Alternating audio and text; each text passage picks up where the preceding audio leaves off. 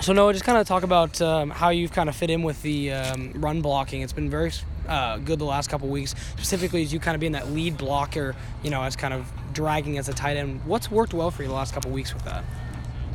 Just following the coach's technique. They teach us a lot in that tight end room, and a lot of the plays we've been running, we've been having two tight ends. If you've noticed, Tuli's been doing pretty dang good. I don't know if I was about to say it with a different word, but Right. But he's been doing really good, and he's a lot of the reason why we've been running the way we've been running is because of him. So yeah, it's been fun to be out there with him. Is that something that maybe you guys didn't work on earlier in the year that has worked lately with Coach Hall's emphasis on reestablishing the running game as of late? Yeah, it's, from the beginning of the season, Tuli was kind of banged up from fall camp. Right. He had an ankle injury that kind of slowed us down.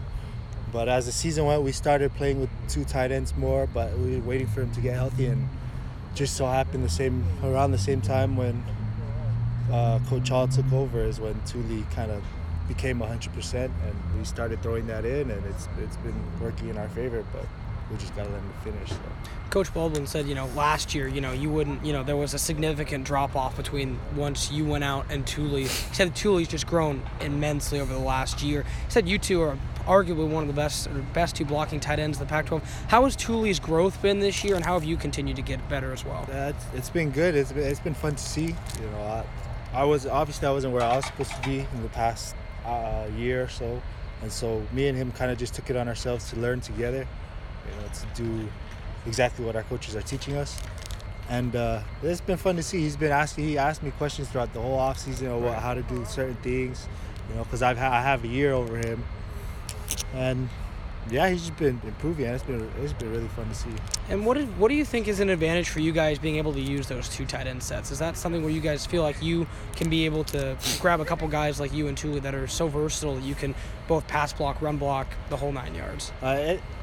Yeah, I think it helps a lot because a lot of teams see, obviously we run the ball a lot, right, with the running backs that we have. Right.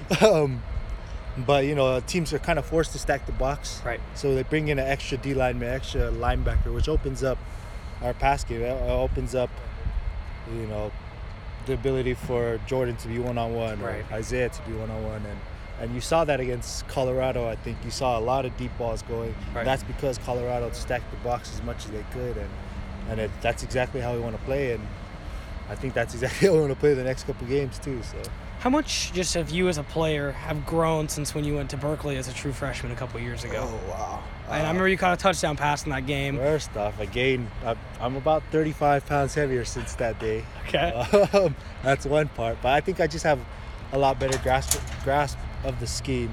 Right. I know what I'm doing. I know, people come and ask me what they have.